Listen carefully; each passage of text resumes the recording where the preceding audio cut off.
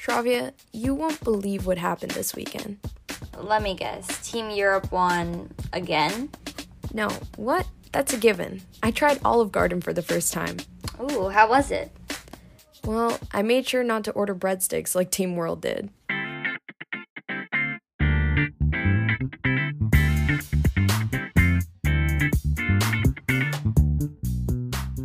Hello everyone and welcome to Hold On to Your Racket, the podcast for Gen Z tennis fans. We're your hosts, Shravya and Josephina. Josephina and I are so excited to be creating this podcast and sharing our love for tennis with you all. Shravya and I are two high school gals and tennis fanatics united together by our on-the-court and off-the-court companionship. And we're the female Gen Z voices in modern-day tennis you've been looking for, so we hope you enjoy this episode and stay tuned for more.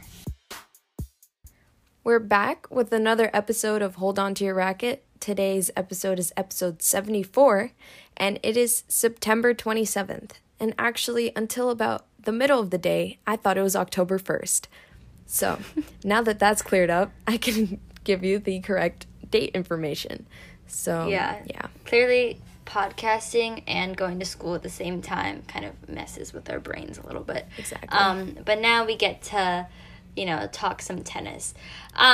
We were going to start off with some hot headlines. There were a few different hot headlines this week, but our first one was kind of this conversation that happened, or this statement that Reilly Opelka made, mentioning Alexander Zverev's domestic abuse allegations at the Laver Cup. So this was after their doubles match. So John Isner and Denis Shapovalov, by there I mean Team World. So John Isner and Denis Shapovalov defeated Alexander Zverev and Matteo Berrettini 4-6, 7-6, 10-1. And sort of in the spirit of trash talk, not really, the nicest or most necessary thing to say. But Zverev, right after the match, said that this was the last point or win that Team World was going to be getting against Team Europe that weekend. And after that, Team World overheard this comment. So John McEnroe, who's the Team World coach, said, "F this guy." Isner said, "He said that? F him," referring to Zverev. And then Diego Schwartzman said, "He said that's the last point we're going to win." And then Reilly Opelka said, he also said he's innocent, meaning Zverev again, regarding Yulia Sharapova's abuse allegations against him. And then McEnroe responded with, "Yeah, good point." So we kind of want to unpack a little bit of what we think about Reilly Opelka saying this, what people were saying about Reilly Opelka making this statement, but kind of just, digging into this further, because this is, aside from Andy Murray's comments and some things that, a few other players have said about Zverev in this, like Federer was asked about this, and we talked about that a few months ago. This is the first time we're seeing it really come up in conversation so casually. Yeah, so actually it turned out that Team World didn't win another point, and there were 5 whole matches left. But, discussing the specifics of the score will come in later in Tennis Talk, of course. But my point with this is that people, very, very dumb people, seem to think that the fact that Team World didn't snag another point relates directly to the validity of Opelka's statement, which is absolute blasphemy, because it just makes no sense. They're completely different situations, and that's our point, that it's good that he mentioned it and that we're once again hearing about it in tennis media because of him. But Opelka was just not cautious of the risks of not being taken seriously, since he said it in a mostly joking manner, and the fact that in the end, after Team World didn't get another point, it actually messed up what he was trying to say. So it turned out pretty lame, but I know it's not that he meant well either. He just said it in the spirit of competition, when really it should be said in the spirit of standing up against Alexander Zverev, who should not be playing on tour right now, especially at the Laver Cup, which is not even part of the tour. So they should have taken matters into their own hands, and yet he's still here competing and thriving. Especially since the Laver Cup, the Geneva Laver Cup, is where Olia said that one of the most serious incidents happened. Aside from that, Opelka's comment also kind of sounded a little bit like locker room talk, which was a little bit unnerving to hear sometimes, just seeing it so casually thrown out there. But again, the bar is so low that making a joke of this situation is the most we've seen any ATP player, aside from Murray, say in terms of, like, standing against Zverev about this situation.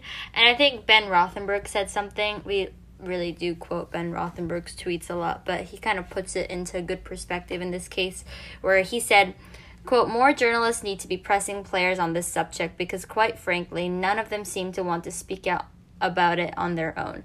Need to push them if the tennis world wants to hold Zverev accountable and see change." So overall, as Josefina was saying, like, in the long run, I would say it was good that whatever Opelka said kind of brought this issue into the forefront, and, like, especially coming from an ATP player, but also the fact that it was said as a joke, and that we still haven't seen any of them take an actual stand against it is really disappointing. And I think at this point, they're not going to speak out on their own unprompted. So it really is down to, you know, people, journalists and press conferences pushing these players, because clearly not all of them hold the opinion that Zverev is totally in the right. Yeah, and the only reason that it was spoken about really is because Opelka said it on his own terms. And, like, for example, it's never really addressed directly, like Ben Rothenberg said, by journalists in the tennis world. And that's really the point, that everyone's avoiding and tiptoeing around this topic, when really we should just be holding this player accountable and any other player that has been accused of domestic violence or abuse. So next up, we have some more hot headlines. First one being Kim Clijsters is returning to competition, ... again. This must be like the third or fourth time that she's been coming back. So she's going to be playing in the Chicago Fall Tennis Classic. It's a WTA 500 event, and she actually received a wild card into this. But she lost in 3 sets today to Shea Suwei. I mean, we stan Shea Suwei. We love her so much. But, I mean, it's great to see Kim Clijsters back. Yeah, she actually said that Andy Murray's comeback is kind of what's inspiring her. So it's great to see some of these legends kind of coming back and making some inroads here. And as far as sort of more, I guess you could say, in the theme of transitions on tour, we have a couple of WTA coaching splits. So Simona Halep and Darren Cahill are splitting now after 6 years of working together, and they had a really close relationship. So that's obviously, if they're choosing to split, if with that close of a relationship, obviously probably for the best. And then Emma Raducanu and Andrew Richardson, who was her coach with her throughout the U.S. Open, are also splitting. And Raducanu said that she's looking for someone with more pro-level experience. So we can see that she's sort of really taking initiative after her, you know, Wimbledon and U.S. Open success. And I feel like it's a pretty mature decision to kind of split up with someone who you've been with throughout your, like, biggest success in tennis so far. To want someone with a little bit more experience. So we'll see how that plays out. Yeah, and then another thing is that Rafael Nadal is opening a restaurant. So it's called Tatel Experience, and he's opening it in Beverly Hills, out of all places. I mean, I would have expected him to open it in, like, Mallorca, but he's not doing that. But it's definitely on our bucket list now. We have to go someday. Please. So lastly, I mean, on the topic of Rafa, no, I'm kidding.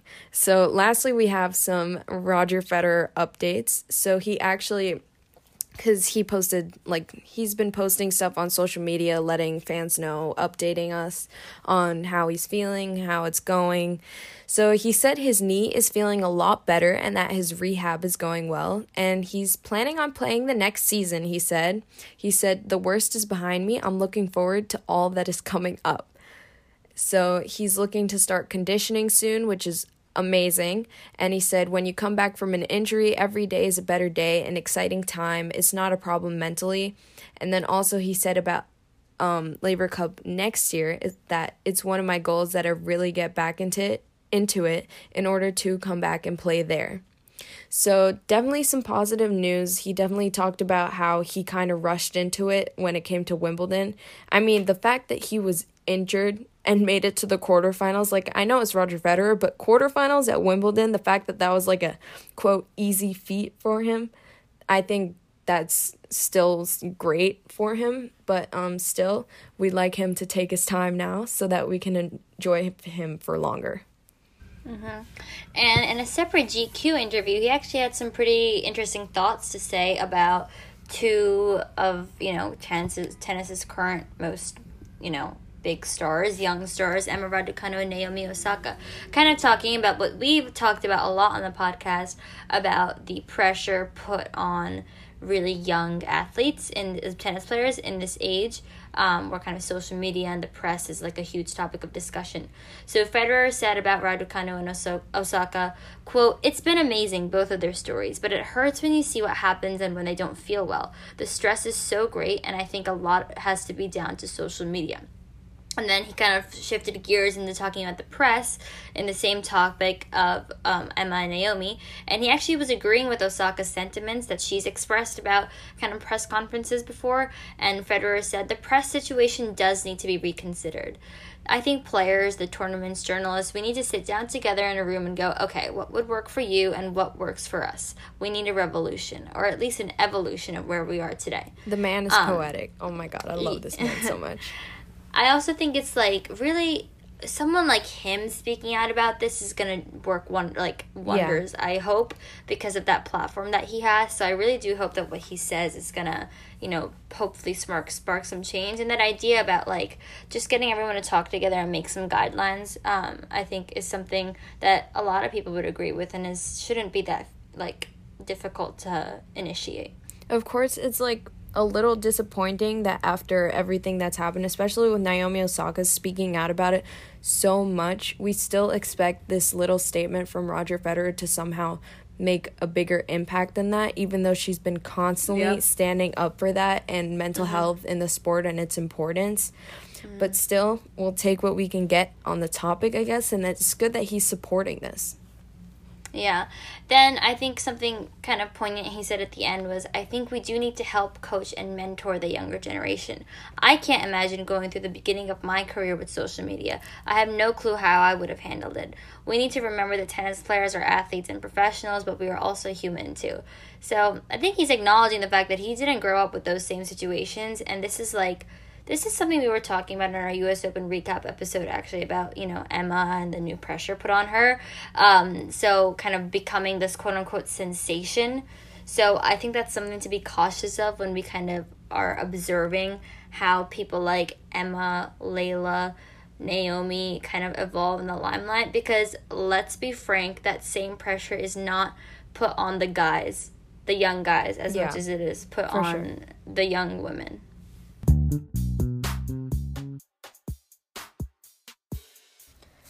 So now, onto the tennis, even if it may be the less kind of interesting part this time. So first up, we have the Astana Open, which is an ATP 250 held in Nur-Sultan, Kazakhstan. And the defending champion was actually John Millman in 2020, but Soonwoo Kwon defeated James Duckworth 7-6, 6-3, so this is his maiden title. He is the 9th first-time winner of the year. We've had a lot of breakthroughs on tour this year. And Kwon is actually the first South Korean in 18 years to win an ATP title, which is incredibly impressive. He is the second South Korean man in the Open era to win an ATP title, so he's standing with just one other man. That's crazy. And he defeated 3 seeds en route to the title. He defeated Bublik, the second seed, 6-3, 6-4 in the semis. And, I mean, Bublik is a great player. To see that win, that's a good level of tennis. So he's actually currently number 82 and will move above his career high ranking of number 69 with this win. And actually, let's talk about our finalists a little bit. Duckworth won a challenger title last week, and he made the round 16 of Rogers Cup earlier this year, so pretty good momentum leading to this final run. And he was the one who took out his compatriot John Millman in, I don't remember which round, but he was the one who defeated John Millman in this tournament and dethroned the defending champion. So pretty good stuff from Duckworth, as you were saying. I was actually, when you said the score for the final, I was a little shocked for a second because that's like the exact same score of a tennis match I played today. So I was like, oh wow, Kwon and I are like on the same page right now. I thought you were going to say because one of the other finals actually had the same exact score. I think it was Moselle. So you have 3 matches now. Me, Hurkacz, and Kwon are really just vibing with the 7-6-6-3 energy. But we also had an upset pretty early in this tournament. Aslan Karatsev, who's kind of been like, I don't know what's going on with him since like that Australia and ATP 500 success, and that Belgrade final. But he was defeated in the second round after a bye, so it was really his first match by our bestie, Emil Ruusuvuori. Little anecdote, last year when Emil reached like the semis or the final of Nur Sultan, the same tournament, we actually posted about him on our Instagram story, like our podcast Instagram story, and he saw it and he like hearted it, and that like made Josefina's week.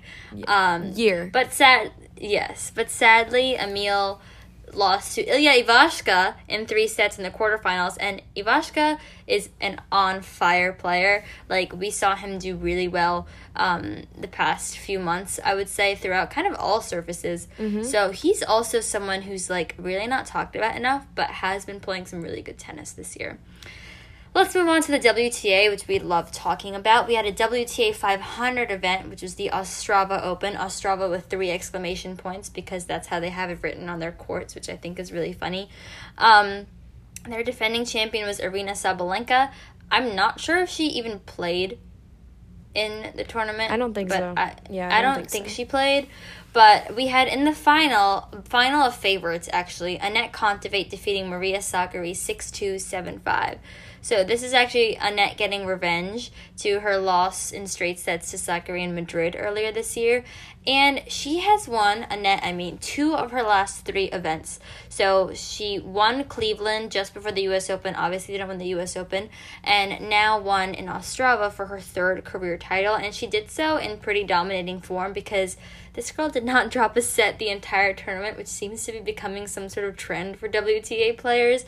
And she played like high-quality opponents. Sorana Cirstea, Paula Badosa, Belinda Bencic, Petra Kvitova, and then, of course, Maria Sakkari in the final.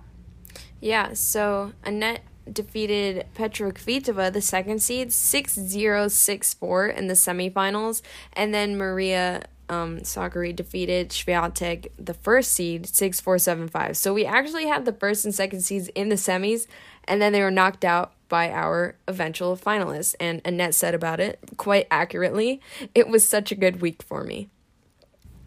Yeah. As far as Maria, though, I mean, we've been talking about her this season. I'm trying to remember if we were talking about her last year, so that we can early take credit. 2020 for sure we were talking about her. Yeah, I feel like that all that fitness stuff she did during AO quarantine, not complaining a bit, has really paid off for her, because, oh my gosh, AO quarantine was so long ago. Wait, that's what?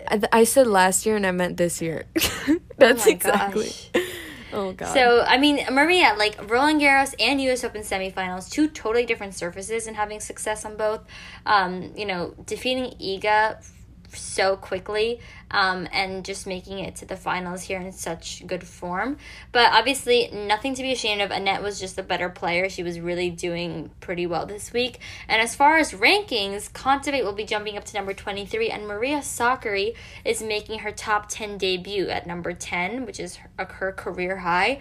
And pretty awesome for Greece, as they now have a top 10 player both in the ATP and in the WTA. And as far as other ranking jumps within the WTA, in the top 10, we've got Iga Swiatek jumping to number 4. But her 2020 French Open points will be dropping soon because of the weird thing with the ranking system and the scheduling.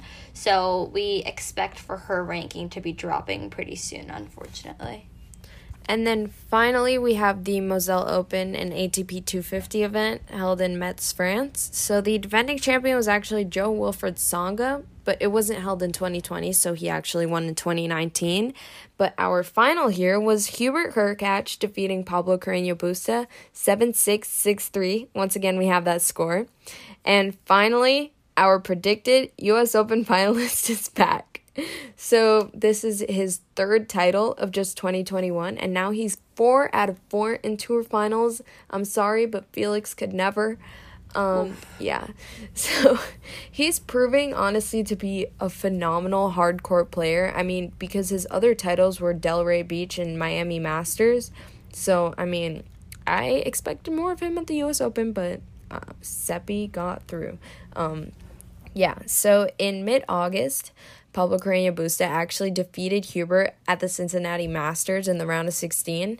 And also PCB, the finalist, defeated Gael Monfils in the semis. So, yeah, and Hubert was on fire because he actually also captured the doubles title with his countryman Jan Zielinski, which is great. Yeah. And a little, side note here, Hubie defeated Peter Gojovcik 6-4, 7-6 in the semis. And let's talk about Peter a bit. He's like our Ilya Ivashka of this tournament. Made it to the round of 16 at the US Open after coming through qualifying, and now backed it up with semis in Moselle after playing through qualifying. So he's another person who's under the radar but doing very well and, really coming through with some good form. And of course, Andy Murray, who's like, there were so many pictures all over tennis Twitter of him kind of traveling around the trains, going from, traveling to Moselle for this tournament. A bunch of fans took, like, paparazzi type photos of him, wheeling his bags to the train station, or, like, selfies with him. It was adorable to see him traveling kind of on his own on the train. I thought that was really kind of a nice behind the scenes. But he had some big wins, defeating Ugo Humbert and Vasek Pospisil. Obviously two very top-notch players, and he was also moving really well, which is so great to see because of his metal hips, of course. And he ended up losing to Hurkacz, no shame in that. But he's been commenting more and more that he's starting to feel really a lot better in the groove in terms of competing and playing against these top players. So I think overall, kind of similar to what we were saying about Federer, it's just great to see that these guys are showcasing a positive mentality and confidence in terms of being at this top level again, because of course everyone wants to see them continue to play, and they're making smart decisions. So I do hope that we'll continue to see more of them doing well. Yes. And okay, finally, the one we've all been waiting for, kind of, not really, the Laver Cup. So we had, oh my god, this is the biggest surprise ever. Team Europe defeated Team World. I know, I didn't even believe it either. They defeated them. Oh my god, I don't even want to say the score. But they defeated Team World 14-1. And actually, you need 13 points to win. So Rublev and Zverev actually won the, quote, deciding doubles match to get to 14. So lame. Yeah, I don't even know what to say. But, okay. We only love the Laver Cup for one reason, and it has nothing to do with tennis, actually. It's the pre-tournament glam shots. Literally. I mean, those are just iconic. I live on those for the rest of the year. Yeah.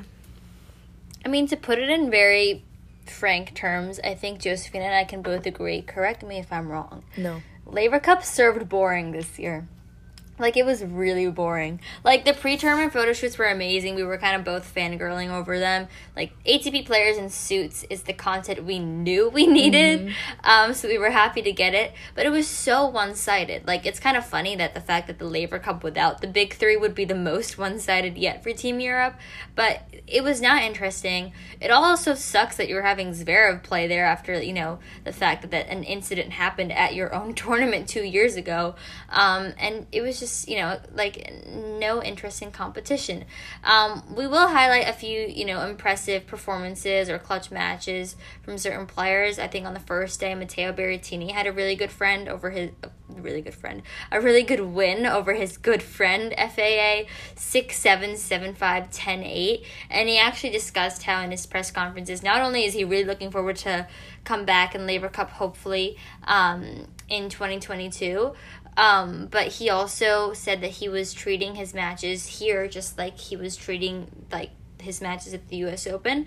So I think that's probably the best way to sum up the mentality of being in a star-studded exhibition event like this, because for these guys it's also a great opportunity to be playing against the best in the world and getting that practice.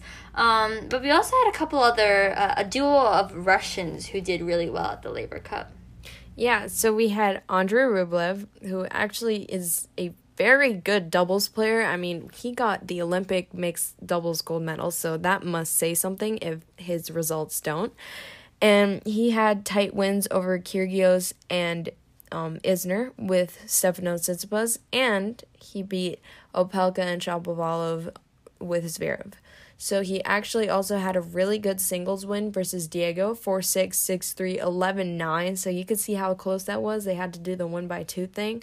But, yeah, some really great tennis from him. And, like we were saying, fellow Russian Daniil Medvedev. I swear, I'm his biggest fan. Maybe not, because I can't pronounce his name.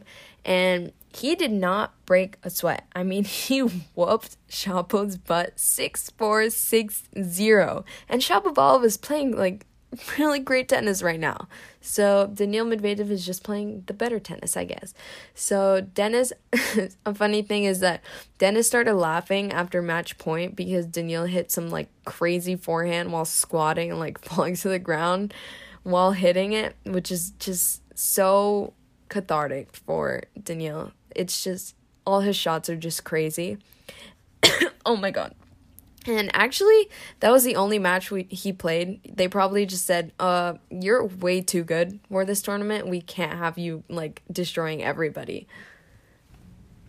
Yeah, this is why, so, like, I mean, Daniil's continuing to, prove he's doing, obviously really on top of the tour right now. I'm hoping he has a super successful indoor season like he did last year, because he does have quite a few points to defend at both Paris and the NATO ATP finals. But aside from that, the fourth player we want to talk about is Alexander Zverev. He also won 2 matches, lost 1. So one was a tight singles match versus John Isner, and then he went 1-1 in doubles. But, let's talk a little bit about, sort of the allegations against him in the context of Laver Cup, because as we've been saying this whole time, the Geneva Laver Cup was literally where Yulia Sharapova said that one of his worst attacks happened. You can read into more detail about that in the articles themselves, but the fact that the Laver Cup didn't care at all, continued to promote Zverev, even scheduling the final day matches so that it was obvious that he'd be the one carrying home the win for Team Europe, because of the doubles match was first, or the singles match was first and the doubles match was second. Like, that was just disgusting to see to me. And it's important to note that renowned tennis commentator Mary Carrillo actually resigned from working at the Laver Cup this year after seeing the tournament's handling of the Zverev allegations. So it's not just, a lot of people have noticed this, and I think the worst part of it all is, okay, you said this before, like, they're not tied to the ATP Tour. They're kind of a promotion event, and they're continuing to choose to promote Zverev, even though they don't have really any sort of specific bond to that. And again, because the Laver Cup is literally the tournament that Sharapova said that those events happened at. Yeah, so, like, just overall, our big thing is that we feel that the Laver Cup would be so much more interesting if it included women, too. Because then, honestly, if you had more people on the team, you could kind of kick Zverev to the side and replace him with someone that is so much better.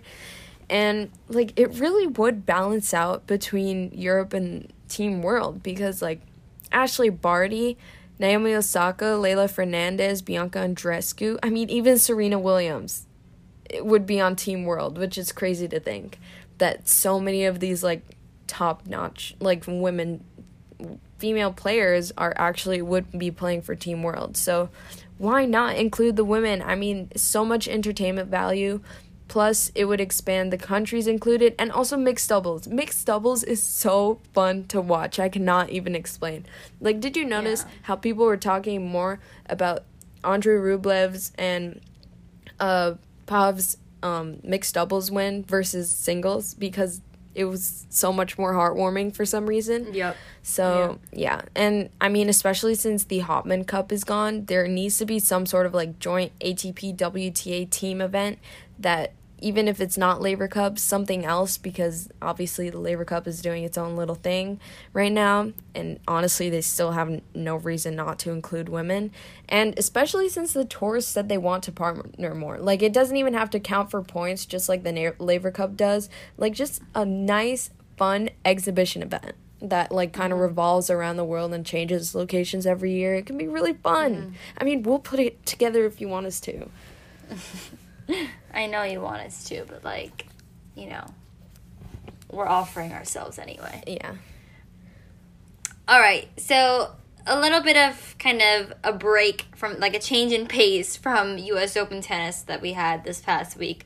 But we hope we caught you up on some of the hot headlines. I'm personally looking forward to hopefully getting to try Rafael Nadal's restaurant, because that's so cool. Please, we need to go. Like, that needs to happen. Yeah, and I mean, I'm honestly really happy Laver Cup is over, because it was really boring this year. I didn't even, like, I saw the scores and I was like, oh, that happened? I was like, I forgot. Yeah, I was so disconnected from it. But we do have the indoor season continuing. A lot of fun stuff happens during the indoor season, obviously with the tour finals at the end. But we also have Indian Wells, the Masters 1000 tournament, coming up in about a week. So keep an eye out for that. That's going to be fun, because obviously it's been rescheduled. This is not the usual time for Indian Wells. But we are going to be sort of wrapping up the season with some big tournaments on their way.